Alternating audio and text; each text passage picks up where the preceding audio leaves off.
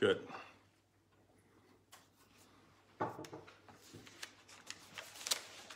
Okay. Today, I'm teaching a series, but I'm going to do each chapter with different names and stuff. So I'm not quite sure what this book will end up being titled, but it's going to be another book.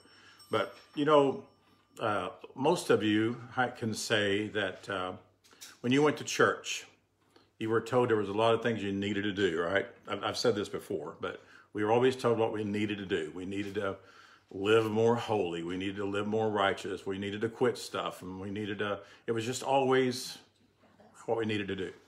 And we wanted more of Jesus and you name it, but nobody told us how, right? That's the truth. They never told us how.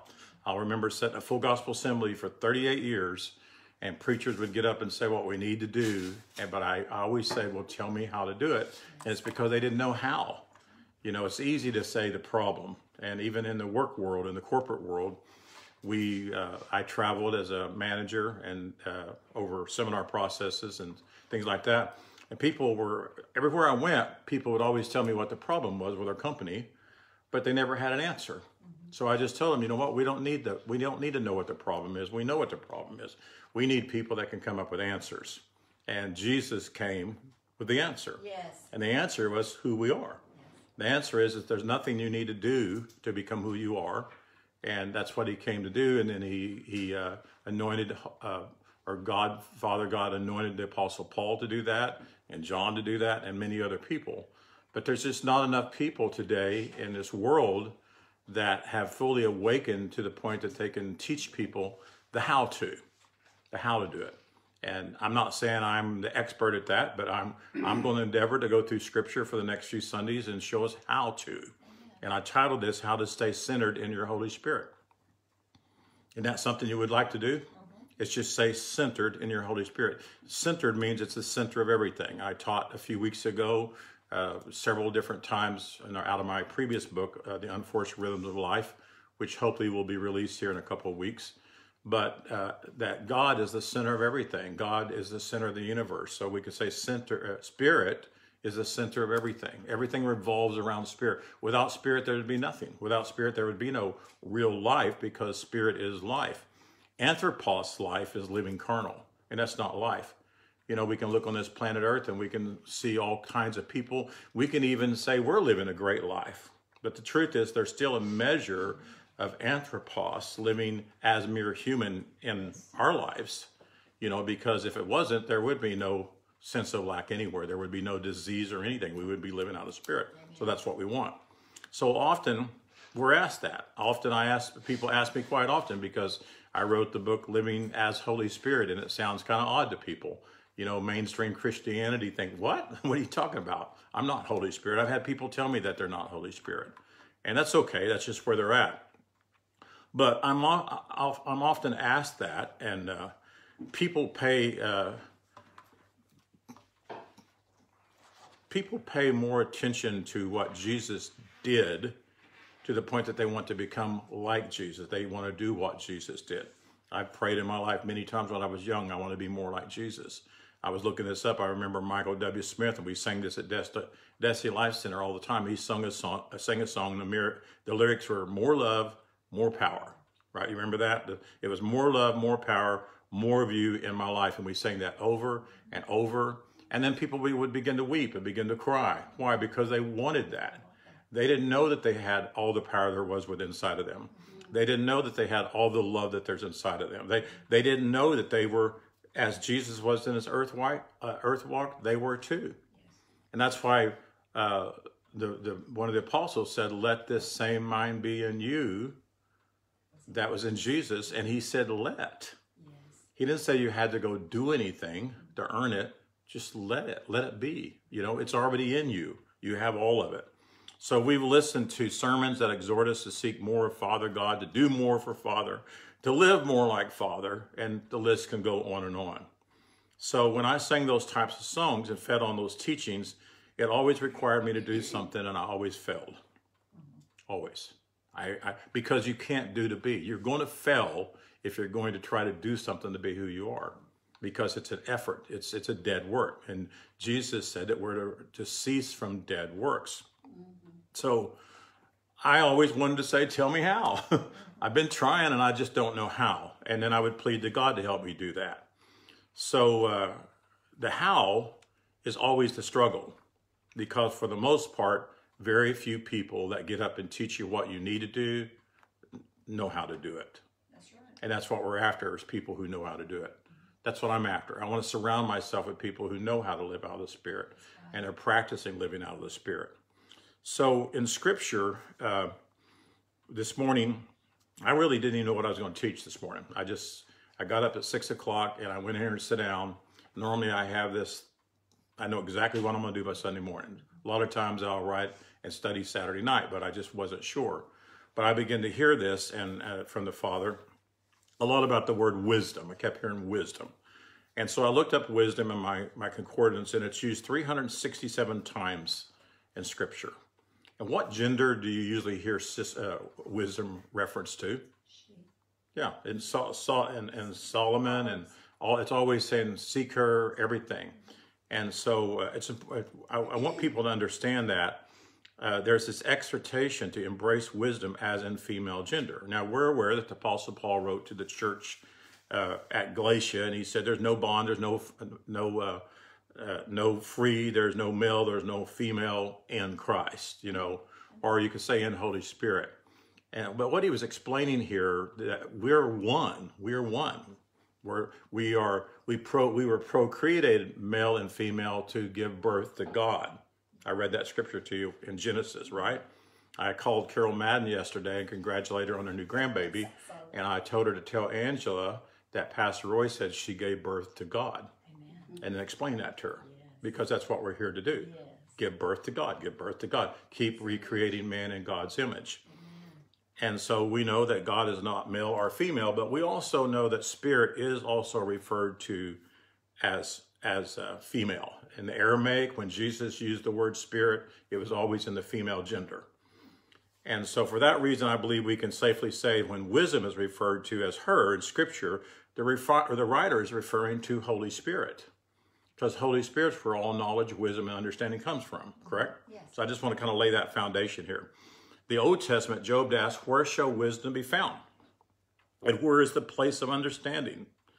And it said, man knows not the price thereof, neither is wisdom found in the land of the earth. It cannot be gotten for gold, neither shall silver be weighed for price. Where then comes wisdom, and where is the place of understanding? Seeing it is hidden from the eyes of the living. And when I looked up that word living there, it refers to people who live in the dust realm. It refers to people who still live as carnal, or the Bible calls it flesh. Flesh is a law work, or living as anthropos, if you would.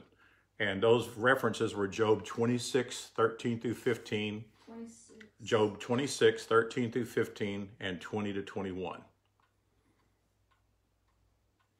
So even Paul wrote to people that he had things to say to them, but they were still living very much as carnal. He wanted to talk to them as spirit, right?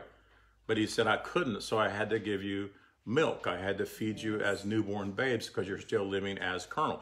That doesn't mean they were carnal. They were living as carnal. You know, people are still writing on Facebook a lot about talking about the carnal mind. We do not have a carnal mind.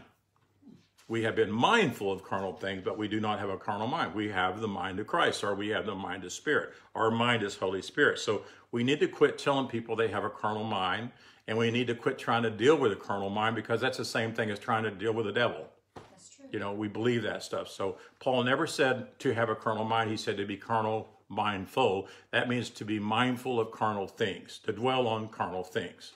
So how do we stay centered in living as Holy Spirit? If man was created as Holy Spirit, then he was told to procreate. And what would man procreate? Man would procreate man in God's image, correct? I'm going to read this again in Genesis, because I'm going to be using this a lot for a long time. At Genesis 1, 26 and 27, in my translation, and really it's what it says when you look it up, it saith God become man as a representative figure in resemblance, have dominion over, and then he talks about the fowls and the birds and all that. Verse 27, so he said, so created God man as a representative figure in resemblance. God created himself male and female to create himself. And so when we look at the word create and different words, it literally says procreate. And that's our job, is to procreate man in the image of God. Now, we all have already given birth to our children, correct? We already procreated, so we don't want to go give birth to any more children, right, Donna? We're not. But we can go to people who've already been birthed and procreate them in their understanding, because they were not taught the truth. Right. They were taught the lie. So we can go and literally recreate them, if you would, refashion them and explain to them who they are. And so that's part of what we're called to do. But I do believe my children, or my grandchildren, because my children aren't having any more kids, but when my grandchildren give birth to their children, I want them to be able to say, you are God. Yes. You are the image of God. You are supernatural. You are spirit. I mean, how many people do you think were taught that from birth? I don't know if very many are right now. But they need to be taught that from birth. Guys on Facebook out there and the World Wide Web, wherever you're at, we really need to start going to our kids and our grandkids and teach them who they are.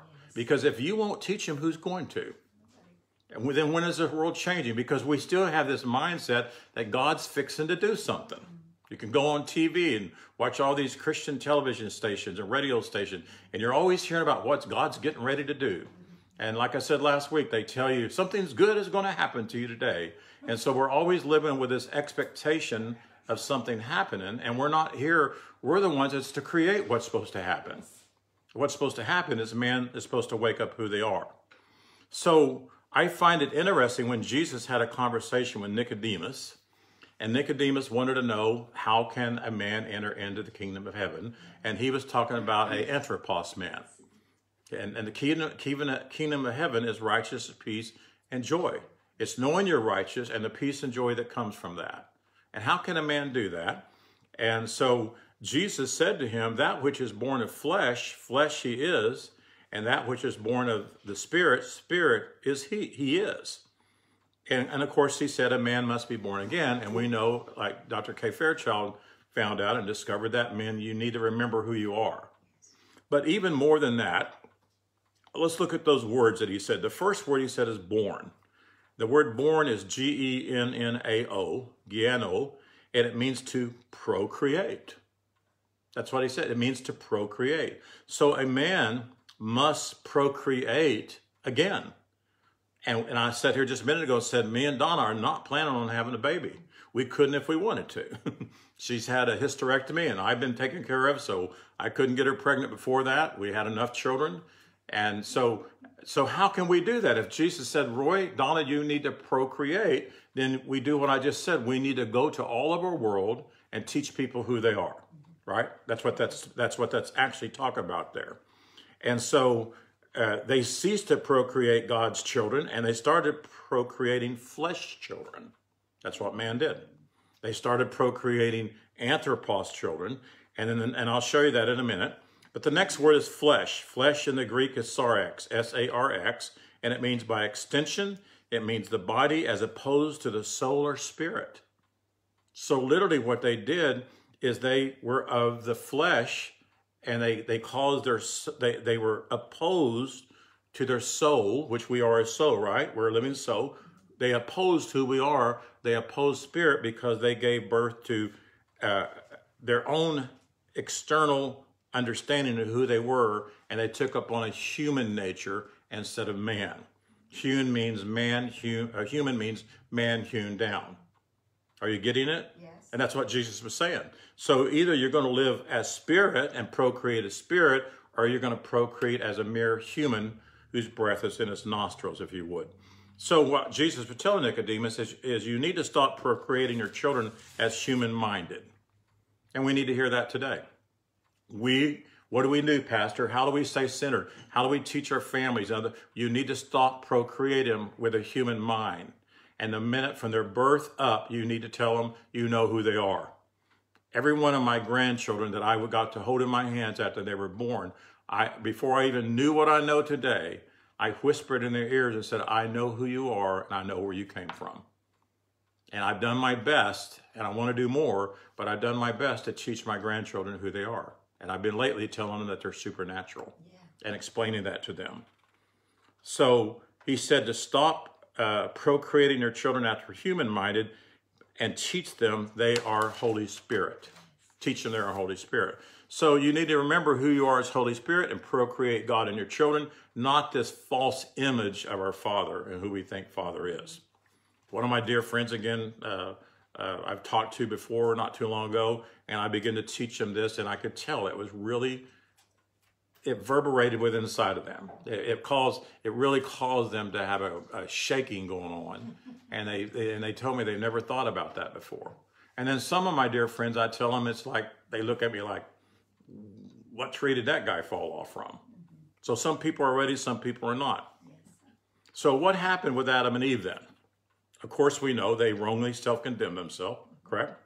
And from that point on, they procreated children after the flesh, if you would. They created children with no understanding of God, no mentality, and the Bible says they did it in their own likeness. Their own likeness. Now, in the beginning, God said, I created you after me, right? And go forth and create after me again. But when you go to Genesis 5:3, it says, and Adam lived 130 years and begat a son in his own likeness, after his image, and called his name Seth. Now, many years ago, I was studying scripture, and I always thought that was interesting that it said after his likeness and after his own, and he called his name Seth after his image. So remember again, Father created man where? In his resemblance. And he said, create man, he created male and female to create him everlasting after everlasting. So in Genesis 5:3, we find where Adam procreated in his own likeness, and the phrase after his image is D-E-M-U-W-H, and it means after his resemblance. In other words, after what he saw himself as. He saw himself as naked. He saw himself as void of God's life. So when he gave birth to his children, he created them in that own likeness, in his image, and he imaged him imaged them that way, and he treated them that way. Just like, have you ever met a family that is very, very poor, and then you see where they came from, and they were very, very poor? All their family was very, very poor. What did? They created their children in their image. Yes. Nobody has to be poor in the United States of America. We all have the right to pursue happiness. We all have the right to pursue any kind of career we want. Yes. We have a right to go to college, not paid for, but we have a right to go to college, and it can be paid for. There's ways to pay for it. We can educate ourselves. We do not have to remain poor. No. But because the way we're raised and taught, that's what happened. Just like I've told you many times, I have a family that has several children in it, and they were imaged as mentally ill in different areas of their life, imaged as bashful or whatever, that was spoken over and over and over and over. Here they are, young adults today, and guess what? They're just what their parents imaged them to be because they taught them that. We could do the same thing with the church. They imaged us a certain way, correct? If you went to some churches today and I got up and taught these things, the ushers would take me out. And it's like I told you, there's one man that would like to see me stoned right here, right now. And that's because they can't take the truth, because they have the wrong image of man. Mm-hmm. So what was Adam's resemblance in his understanding? He saw himself as naked. And it's interesting to discover again, this word, he saw himself naked. This word is damuth, and it comes from the root word D-E-M-I-Y, which means to be quiet. To be quiet. In other words, he couldn't speak who he was. Then it comes from another root word, dimi, and it says to cut off in silence, and a dama, to be dumb, to stop, and also to perish.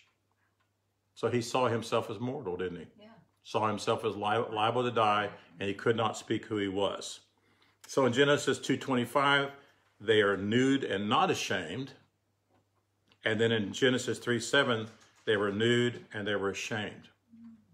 So I asked myself this morning, what happened in between there? What happened, to see themselves nude? I would imagine if God created me in the beginning and I was Adam and I was naked, I wouldn't be ashamed. I would be the Greek god I always thought I was. For those of you that are new to this, I always say I see myself as a Greek god in the mirror. So what happened? The serpent entered. The serpent entered. And what does the word serpent mean? It's not a snake. I mean, if you use the English word serpent, that's a snake. But in the Hebrew, it's nakash.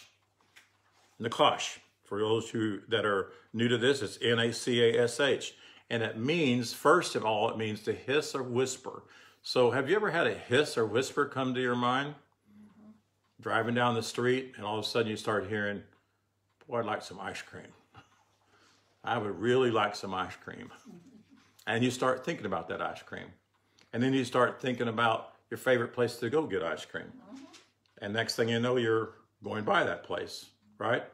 And then you get that ice cream. That's what that hiss or whisper means. It's up here. It begins to hiss and whisper. And then when you look at the root word to nakash, it says to learn from one's own experience.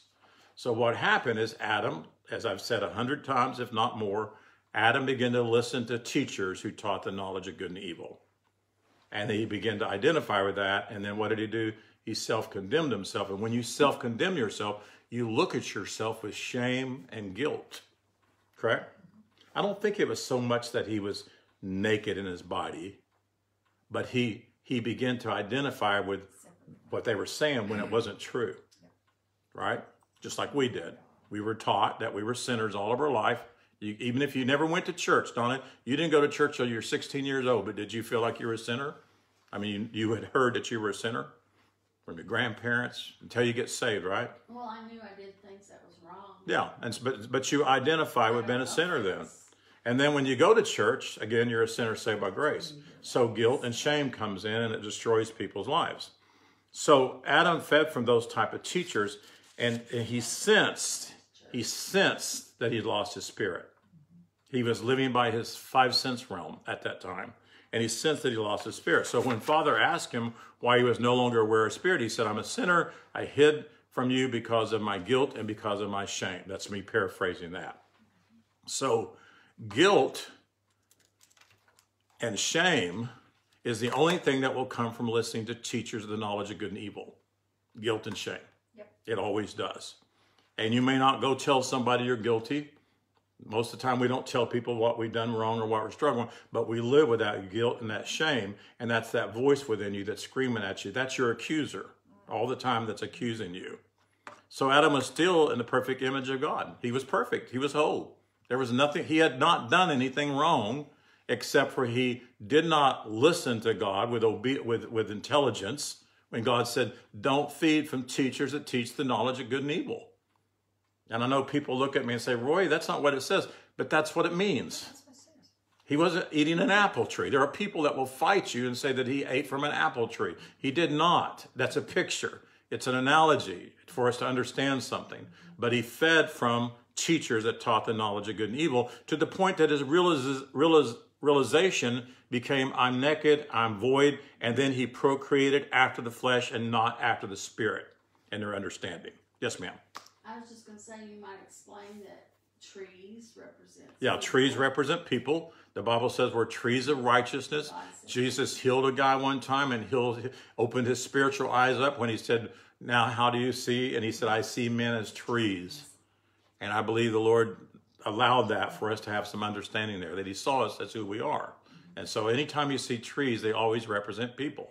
You know, just like the fig tree. When Jesus cursed the fig tree, it was because it was bearing no fruit. And there's a story in that, but it's a picture of Israel. They were bearing no fruit. So it was the law that he was literally cursing, if you would, or destroying the law.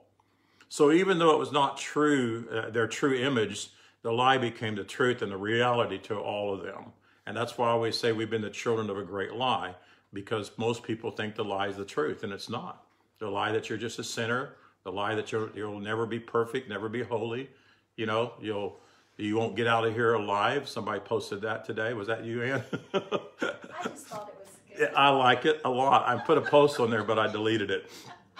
You didn't see my post, did you? I deleted it. But I just said, if my body ceased to be able to hold me, I'm still going to be alive. But yeah, I like what the man said. But man forgot who they were, and Jesus told them they need to remember and start procreating who they are. That's basically what he said. They forgot who they were. Jesus told them who they were and told them what they had done. And you need to start procreating who you are, your spirit. A man must wake up to who he is. Now, I'm going to read quite a few scripture here today, and it's going to be in my translation. So I'll give you the scripture if you want to look it up later on in the King James. But there's no reason to do that because a lot of it's mistranslated. But the first one is Jeremiah 7:23 through 24. I just want to show you some things where it talks about the image of God. It says, but this thing instructed I them, saying, listen to my voice with intelligence. So this is God speaking to Jeremiah to speak to the people. And he's talking about what he did to man in the beginning. He instructed him. And he said, listen to my voice with intelligence. I exist, your God, and you exist, my people. Tread about in all thy ways that I have instructed you, that you may be happy, well off, successful, and content, and be the image of me. That's what Jeremiah was telling the priest, and they rejected it. Same thing he told man in the beginning.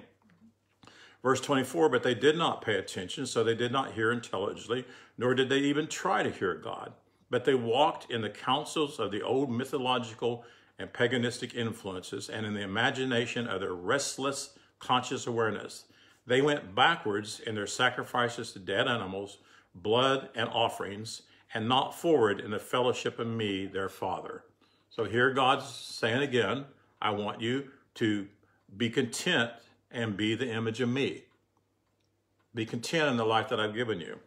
Then the prophet Micah wrote in Micah 5:14, I forsake, pull up, root out, and utterly tear away the false images out of your awareness, and make those beliefs desolate, destroy, bring to naught, and overthrow, and utterly pluck down those images by opening your eyes, stirring you up to lift you up in a higher awareness. And that's what Jesus did when he came, didn't he? It said, for this purpose the Son of Man was manifest to destroy, it said him that had the power of death, but it was the Mosaic law. And then it said to destroy the fruit or the works of him that had the power of death. And see, we could say him was Moses. Moses is the one that wrote the law. Moses is the one that came up with the 10 Commandments. Moses did all of that. God didn't do that. We've said that before, and we've taught you guys that. So Jesus came to forsake, pull up, root out, and utterly tear away those false images. And see, Jeremiah, if you read Jeremiah in the beginning, and that's, I've told you before, that's where the Lord really showed me my calling. You'll see where it says pluck out, pull up, and then plant. Yes. You can't, if you don't expose the lie, how can you teach the truth? And some people say, well, the truth exposes the lie. Well, sometimes it does, but a lot of people, the lie isn't rooted in them really deep. And you have to teach them what the lie is so they can say, you know what, I have believed that all my life, and then want the truth. So note here, 42 times in our Bibles, man is exhorted to wake up. Yes. 42 times. I didn't look up that number. You know, sometimes I look at the numbers, but 42 times over and over, God says, wake up. Wake up to who you are. The first reference, and I'm not going to do all of them, but number 5782 is through the idea of opening your eyes by stirring a people up to a higher realm of understanding. Yes. And living. Yes. And living. You know, I told you last week, I believe we're in scripture where it said, I saw thee in your blood, and I say unto thee, live. I saw thee in your blood, and I say unto you, live. That word blood is not blood. It means in your ignorance. You don't know who you are. And I say unto you, live. And the second is 6974. It's also used in this same sense of an abrupt waking from sleep. Just wake up, yes. You know. So in the Greek, it's used in number 1453, egerio, through the idea of collecting one's faculties.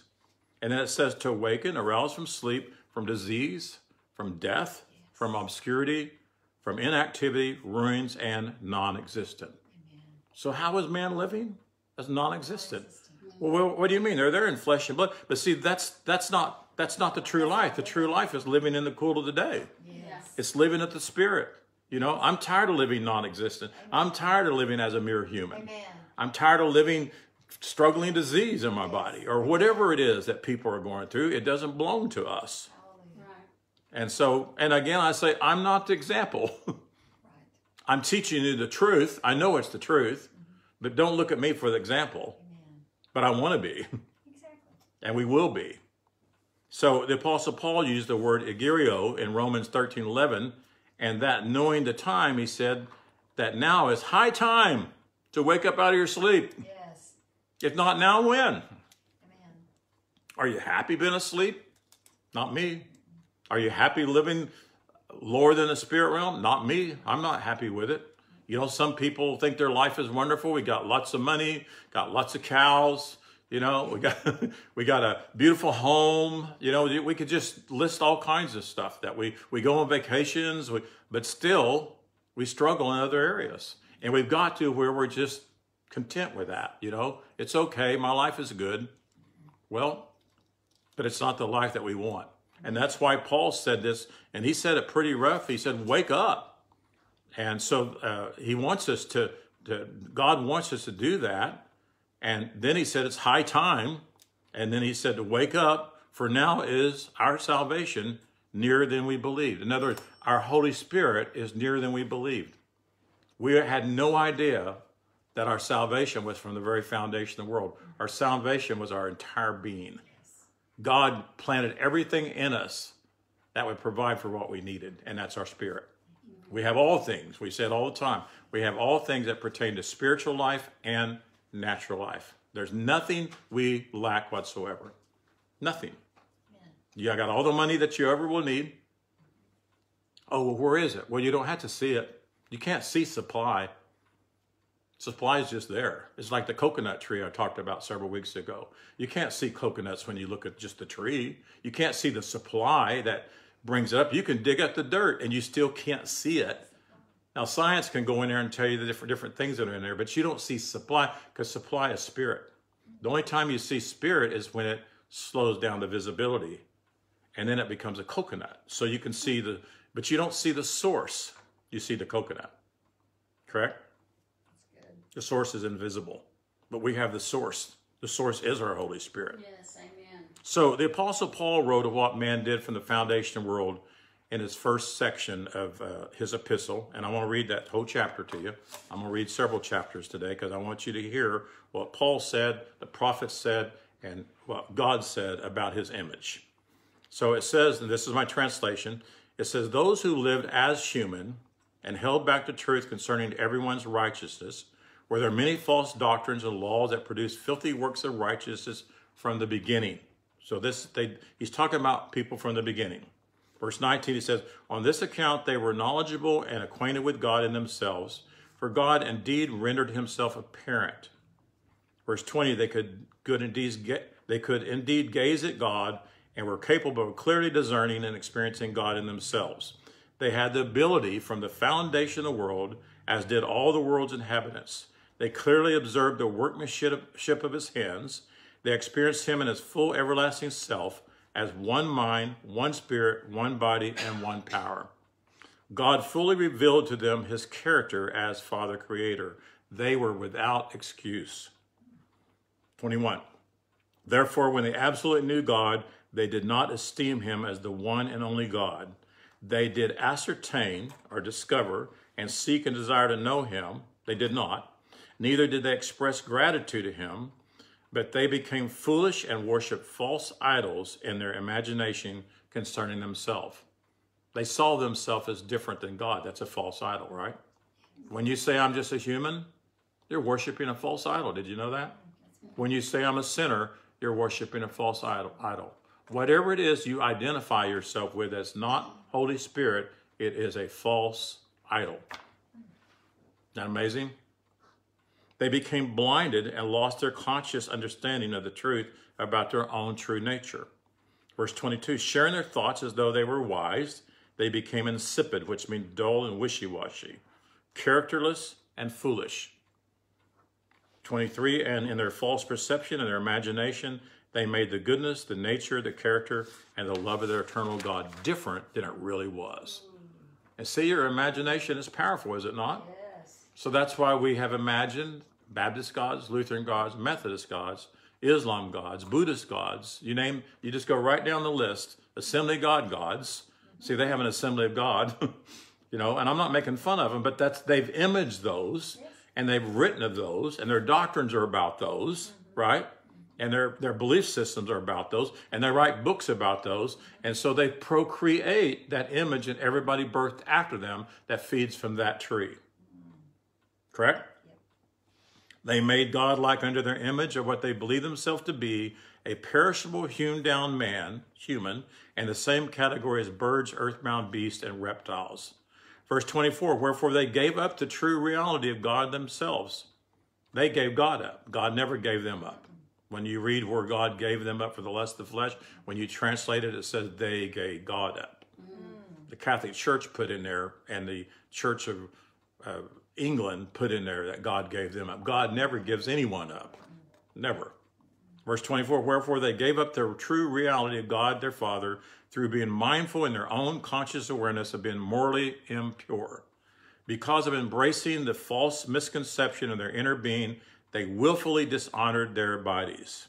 Verse 25, they willfully exchanged the truth of one loving God into a falsehood. They ascertained and sought and desired to know God's creation instead of God, and rendered homage to that which God created, worshiping themselves and all things created more than our Creator Father. In other words, wanting to know, whom is to be spoken well of for eternity, so be it. Verse 26. From the aforementioned act of those who lived at the foundation of the world, they themselves gave up God for the purpose of conspicuous desires, dishonoring and disgracing women, exchanging their natural sexual intercourse into that which is against natural reproduction. Similarly, the men leaving the natural sexual intercourse with a woman were set on fire with a lust for one another, men using men by implication for sexual indecency, and their consequences, that's the word requital, their consequences resulted in them being bound. Consequences, not judgment, right? They themselves received the deceitful delusion. 28, by doing such, they in no way discerned God in full awareness and acknowledgement. They gave up the knowledge of their union with God. See, there's no place where it said God gave them up. No. Because we've done things ourselves. God never gave us up. People choose to use this and attack homosexuals or lesbians and say they can't be saved and they can't be. That's a lie. That's no different than eating too much ice cream with God. He's not going to leave me because I like ice cream. That's right. Thank God. They gave up the knowledge of their union with God purposefully for a worthless, degenerate intellect and will to do the things that are not becoming of man. Verse 29. This has all resulted in them being full and replete with injustice, with a degenerate character of life. We're talking about man from the beginning. That's what man did from the beginning. No longer were they experiencing the rest of God. They were eager for more and more depravity, full of ill will, murder, strife, and deceit, mischievousness, and slander. They began to learn from their own experiences, gaining information from the sense realm. They uttered untruths and attempted to deceive by falsehood.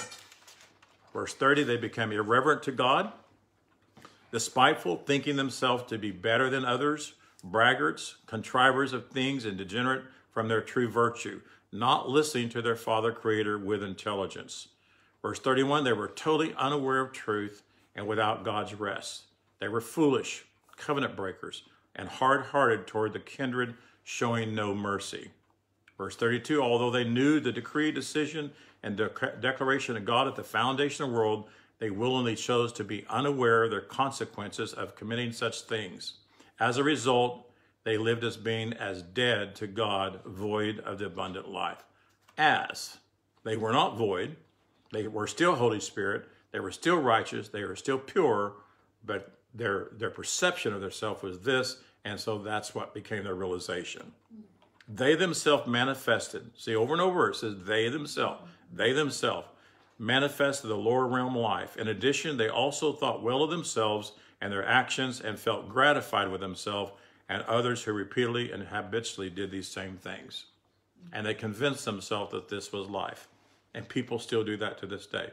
Whatever it is that we do that does not fit the very character and nature of our Creator, we have convinced ourselves that it's okay. And you hear people say, God made me this way. No, God didn't. God didn't make me the way I am manifesting right now. No. I mean, I am the manifest righteousness of God. I am Holy Spirit. But things that's in my body that's out of order, this organism that's attacking my mesenteric tissue, God didn't make that way. No. God didn't create me that way. And if I'm a child abuser, God did not create me that way. If I'm whatever it is, if I chase after other women besides my wife, God didn't make me that way. Correct? Amen. Right. So the Apostle Paul was given this answer by Father as to what man did. However, God saw man God never saw man the way they represented themselves. God never dealt with man the way they represent themselves. Moses always thought the consequences was God. Correct? Yeah. Moses was mad at the children of Israel. Yes. When Moses went up to see God on the mountain, he was mad. Yeah. They were giving him a hard time. And so he could only hear it through his anger. Yes. He could only hear it through his perception of God. He knew God like a God in Egypt. Right? Yep. That would bring punishment if you didn't bring enough sacrifices or whatever. And so Spirit is our Father Creator. Our Father presented himself to them as Spirit, and our Father lives as Spirit. And there's a place in there where it talked about God is Spirit in Scripture, and I looked it up, and it said Spirit is God. So if you're Spirit, then you're God. We're not God Almighty God, but we are as God Almighty. We are as God supernatural, omniscient, omnipresent, all that. We are that. And if we just realize that, how could we live on planet Earth? How awesome it would be. And we've tapped into that and we've experienced it. And, you know, I've told you about a couple of times where people thank me for going somewhere that I don't remember been there. But I believe I could have been. In my sleep, or when I was praying maybe, or meditating or whatever. Literally, we can translate it. We just don't know that. That's where people are starting to say, wow, okay, he's getting crazy. Well, it's the truth. So if you want to experience more of a Spirit, then come on up higher in your awareness. That's what Paul kept saying. Wake up. I'm sure he just wanted to go to people and shake them and say, wake up. I wanted to go to my family that rejects what I teach. And I mean, I've got some family that just thinks I'm crazy. And I just want to say, would you wake up? Look at your life. This isn't life. This isn't what God put us on this planet for. The goal is not to die and go to heaven someday or fly away. Why would people be here for thousands and thousands of years if that was the goal? Why didn't he just create us there? He did. He created us in heaven. Thank you, Lord. He never took us out of heaven. He never took us out of this. It's man that digressed. It's man that chose to leave God. But they never could leave him. They just think they have. Yeah. Amen. So as I wrote in my previous chapter of this book, man ascends and descends in his own mind. We ascend to the heavenly because we want something, and then we descend right back into the flesh, right? Just back and forth. We never stay. I've experienced cool of the day, but many times I would digress back down. So this is what Paul says in Romans 8, 9 through 11. But you, he's teaching to people and he's ministered to them as Spirit. He said, but you are not mindful of, nor are you governed by the prescription of the Mosaic law. When you look at the word law, it's prescription. Just like a doctor gives you a prescription. It says, take this, and you're going to be okay. Well, a law is a prescription. If you don't speed, you won't get a ticket. If you do speed, you will get a ticket, right?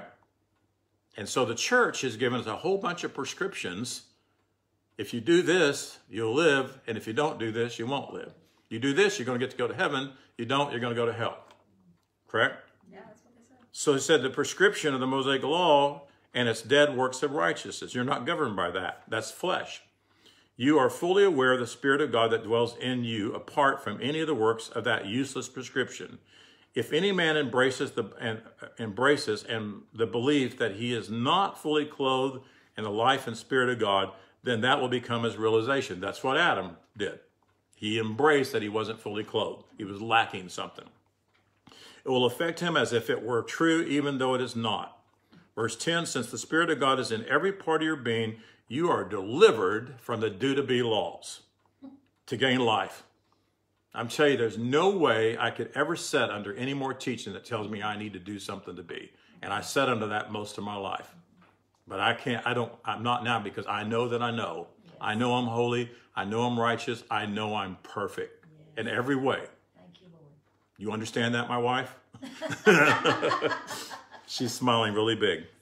But I am perfect. You're perfect. We're all perfect. Holy Spirit in you is your life source, your true character, and your true nature. Verse 11, you also need to see that the Spirit one who awakened and roused Jesus up from death, resides and is at rest in you also. Remember that if that same Spirit that raised Christ from the dead dwells in you, it will quicken your mortal bodies. I'm telling you, once you realize, we realize and we know that we know, this body is no longer mortal. And it's not mortal, but we think it is. But once we wake up to it, we're going to realize, you know what? I am not mortal. I am immortal. I am righteous and I'm holy. And I'm not necessarily saying I'm going to live forever, but I don't have to live with a liable die to mentality. Amen. Because that's what brings death on in us, is because we believe we're supposed to die. I don't believe we're supposed to die. Thank you, Lord. I don't believe that. The same Spirit one who aroused your Messiah from the death realm also enlivened your body. See, it's not will quickened. It enlivened my body when I was actually created in my mother's womb. So if that same Spirit that raised Christ from the dead dwells in you, it does dwell in you. Yes. And where it says it shall, it says exist. It exists in your body. It exists in your liable die mentality. You have a life in you that will swallow all that up. The minute your mom and dad's sperm and egg came together, a light flashed at that moment. That's the very Spirit of God in you. And it never left you whatsoever. So it also enlivened your body that was in all likelihood liable to die. It had that mentality that you were liable to die, but it enlivened you from the beginning. Amen. The reason this is true is because Father God himself eternally dwells in you. Hallelujah. Always has, never will not. Nothing you can do for God to leave you because you're one with God. So Holy Spirit in you, released through you, is the secret. It's the mysterion that the word secret means. It was a mystery, mysterion, because religion wouldn't let us hold it. Jesus said, when he told Peter who Peter was, and he asked Peter who he was, and he said, you're our Messiah. And he said, flesh and blood has not revealed this to you. It was revealed to you by Spirit. And he said, upon this rock that I am Jesus, the Messiah, I'm Jesus the Christ, I'm Jesus Holy Spirit, I'm here to teach you and lead you. And what I'm going to teach, the gates of this knowledge will not prevail against the church. And the gates was what? Religion. Religion was the gate. It's no longer a gate to us. We've broken free from religion. And so Jesus told him that it will not be held back, and we can literally understand the truth of who we are. So when we are free to live life abundantly, when the lie is brought to naught, that's when we can live life and life more abundantly. And Jesus came to destroy that lie for us. So we were born Holy Spirit, but we were instructed that we were not instructed that we are Holy Spirit. I was born Holy Spirit, but my mom never told me that I was Holy Spirit. My dad never told me I was Holy Spirit. My preacher never told me I was Holy Spirit. My preacher never told me that I was holy. My mom and dad never told me I was holy. And we could just go, nobody told us, right? But we had a spirit within inside of us, Holy Spirit, and we could have read scripture and we could have learned on our own, but we allowed other people to tell us who we were instead of listening to our Father. So we must start instructing our offspring again in righteousness. Tell them who they are. Tell them they're supernatural. Tell them they're Holy Spirit. Tell them we're not slaves to the bondage of the great lie. Let them know that there's people out there that are teaching things that are not true of who you are. That's why I like one day when years ago Donna was teaching at Tree of Life Fellowship, and my grandkids were there, and one day my grandson came home from school and asked her mom and said, what is sin? And how old was he, Donna? Probably 7 years old, 8, something like that. But he had been taught from birth, and his Nana taught him that you're not a sinner, and she didn't really talk about sin at all. So he hears kids talking about sin, and he doesn't know what they're talking about. Isn't that wonderful? Awesome. He had this righteous consciousness in him. Yes. So lives that are centered in Holy Spirit will be guided and motivated by Holy Spirit. Yes. And we must let our Holy Spirit be our incentive for that. We must let. Because God is not going to push you into anything. Holy Spirit will not push you. Holy Spirit is there silently waiting for you to tap in. To tap in. So the key word here is let. We must let. So to walk in the love of Spirit ensures your safety. To live out of the Spirit ensures your safety. To live out of the Spirit ensures that you you're literally living the abundant life, to live out of your spirit. To live out of the flesh, to live in a carnal realm, what is it? It's death. But to be spiritually mindful is life. We've known that all of our life. So why have we been accepting death? Because we just thought it's the way it's supposed to be. We live and we die. And death is more than just physical death, though. Yes. Death is no awareness of God. And we want to know God. Amen. So we're going to continue this teaching over the next few weeks. I want us to learn what Scripture tells us about that staying centered, keeping our center, Holy Spirit. Everything that my life does should be orbiting around Holy Spirit. Yes. Holy Spirit right there in the center. And Holy Spirit is what's radiating out to every aspect of my life. My job, my family, my vacations, my knowledge, my wisdom, my understanding, everything coming from the Holy Spirit and not from man whose breath is in his nostrils. Amen. Right? Yes. And that's something that I don't want you to walk away from this and say, well, that was a good sermon, Pastor. I want you to take this and meditate on it. Mm-hmm. And every day we need to be focused on what is the center of my life today? Holy Spirit. What is the center of my thoughts today? Holy Spirit. How do I break free from addictions and other kinds? Just center, make sure my center every morning is Holy Spirit. And make sure I stay that way. Right? Now this is what Paul said. He said this in conclusion of a lot that he wrote in Romans 3:28, and I'm closing. But I really like this. We have come to this conclusion. I was going to use this at the end of this chapter, but I want to use it right now. I'll probably move it later. But we have come to this conclusion, and this is what I hope you have come to a conclusion of. We realize and experience our eternal righteousness by putting our faith in what Jesus revealed. And I would change that faith in putting our confidence. I'm going to write that down right here. Confidence in what Jesus revealed about the decree and decision God gave before the foundation of the world to create mankind holy and upright. That's our conclusion. Mankind is holy and mankind is upright. We will never realize and experience our eternal righteousness by toiling in the law with its worthless deeds. This means our Father Creator is not only the Father of the Jews, God is the Father Creator of all people. Yes. Every man, every woman, every boy and girl, past, present, and future, world without end. We know there is only one Father Creator who from the foundation of the world rendered all people holy, just, and innocent. This includes people who put their faith in the works of the Mosaic Law and those who live by faith in God. Either one.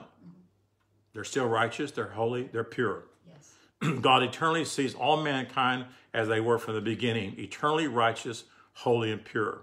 He sees them all in their true estate as sons who image their Father Creator. What then do we conclude concerning Moses' law? Moses' law and all the due-to-be efforts are rendered entirely idle, loosened, brought to naught, made void, and have vanished away from us as we place our reliance in the apocalyptic disclosure of Jesus' incarnational event. He revealed this truth. All people are holy, and no way does the law of Moses continue to stand. And that can be the law of any religion, any denomination, any due to be. It's non-effect. It doesn't work. It doesn't work. Any fasting to get God to do something, any giving to get God to do something, whatever you're doing, it is a dead work. If you want to give because you love. Amen. Right? It's just like in the beginning with Cain and Abel. I always confuse them. Which one was murdered? Cain. Cain. The reason God did not accept that sacrifice, it wasn't that it wasn't an animal. It was the reason he sacrificed it. He was trying to please God. He wanted God to be pleased with his sacrifice. That's what happened there. I think I've shared that with y'all before, hadn't I? Yes. Yeah. He waited until the end of the. He wanted to make sure that he had some. It wasn't a gift. It was a sacrifice. See, when I give something in the nature of God, I give it as a gift because I love that person and because I love God. I'm not giving to God like we were taught to try to please God, because that was what the offense was. It was the way that you gave it. It's just like when Paul taught on taking the communion elements and he used the word unworthily. It wasn't because you were unworthy to take it. It was the way you took it. Yes. In other words, it didn't mean anything to you. Right. I mean, we have churches that take communion every Sunday. Do you think it means anything to those people? I mean, we go down there and but really, it's just it becomes a ritual. So that God would be offended with the way it's done, not with you. Amen. Right? So the word unworthy, and John Cahill said this, unworthy means, the word unworthy modified the action, not the actor. Does that make sense to you?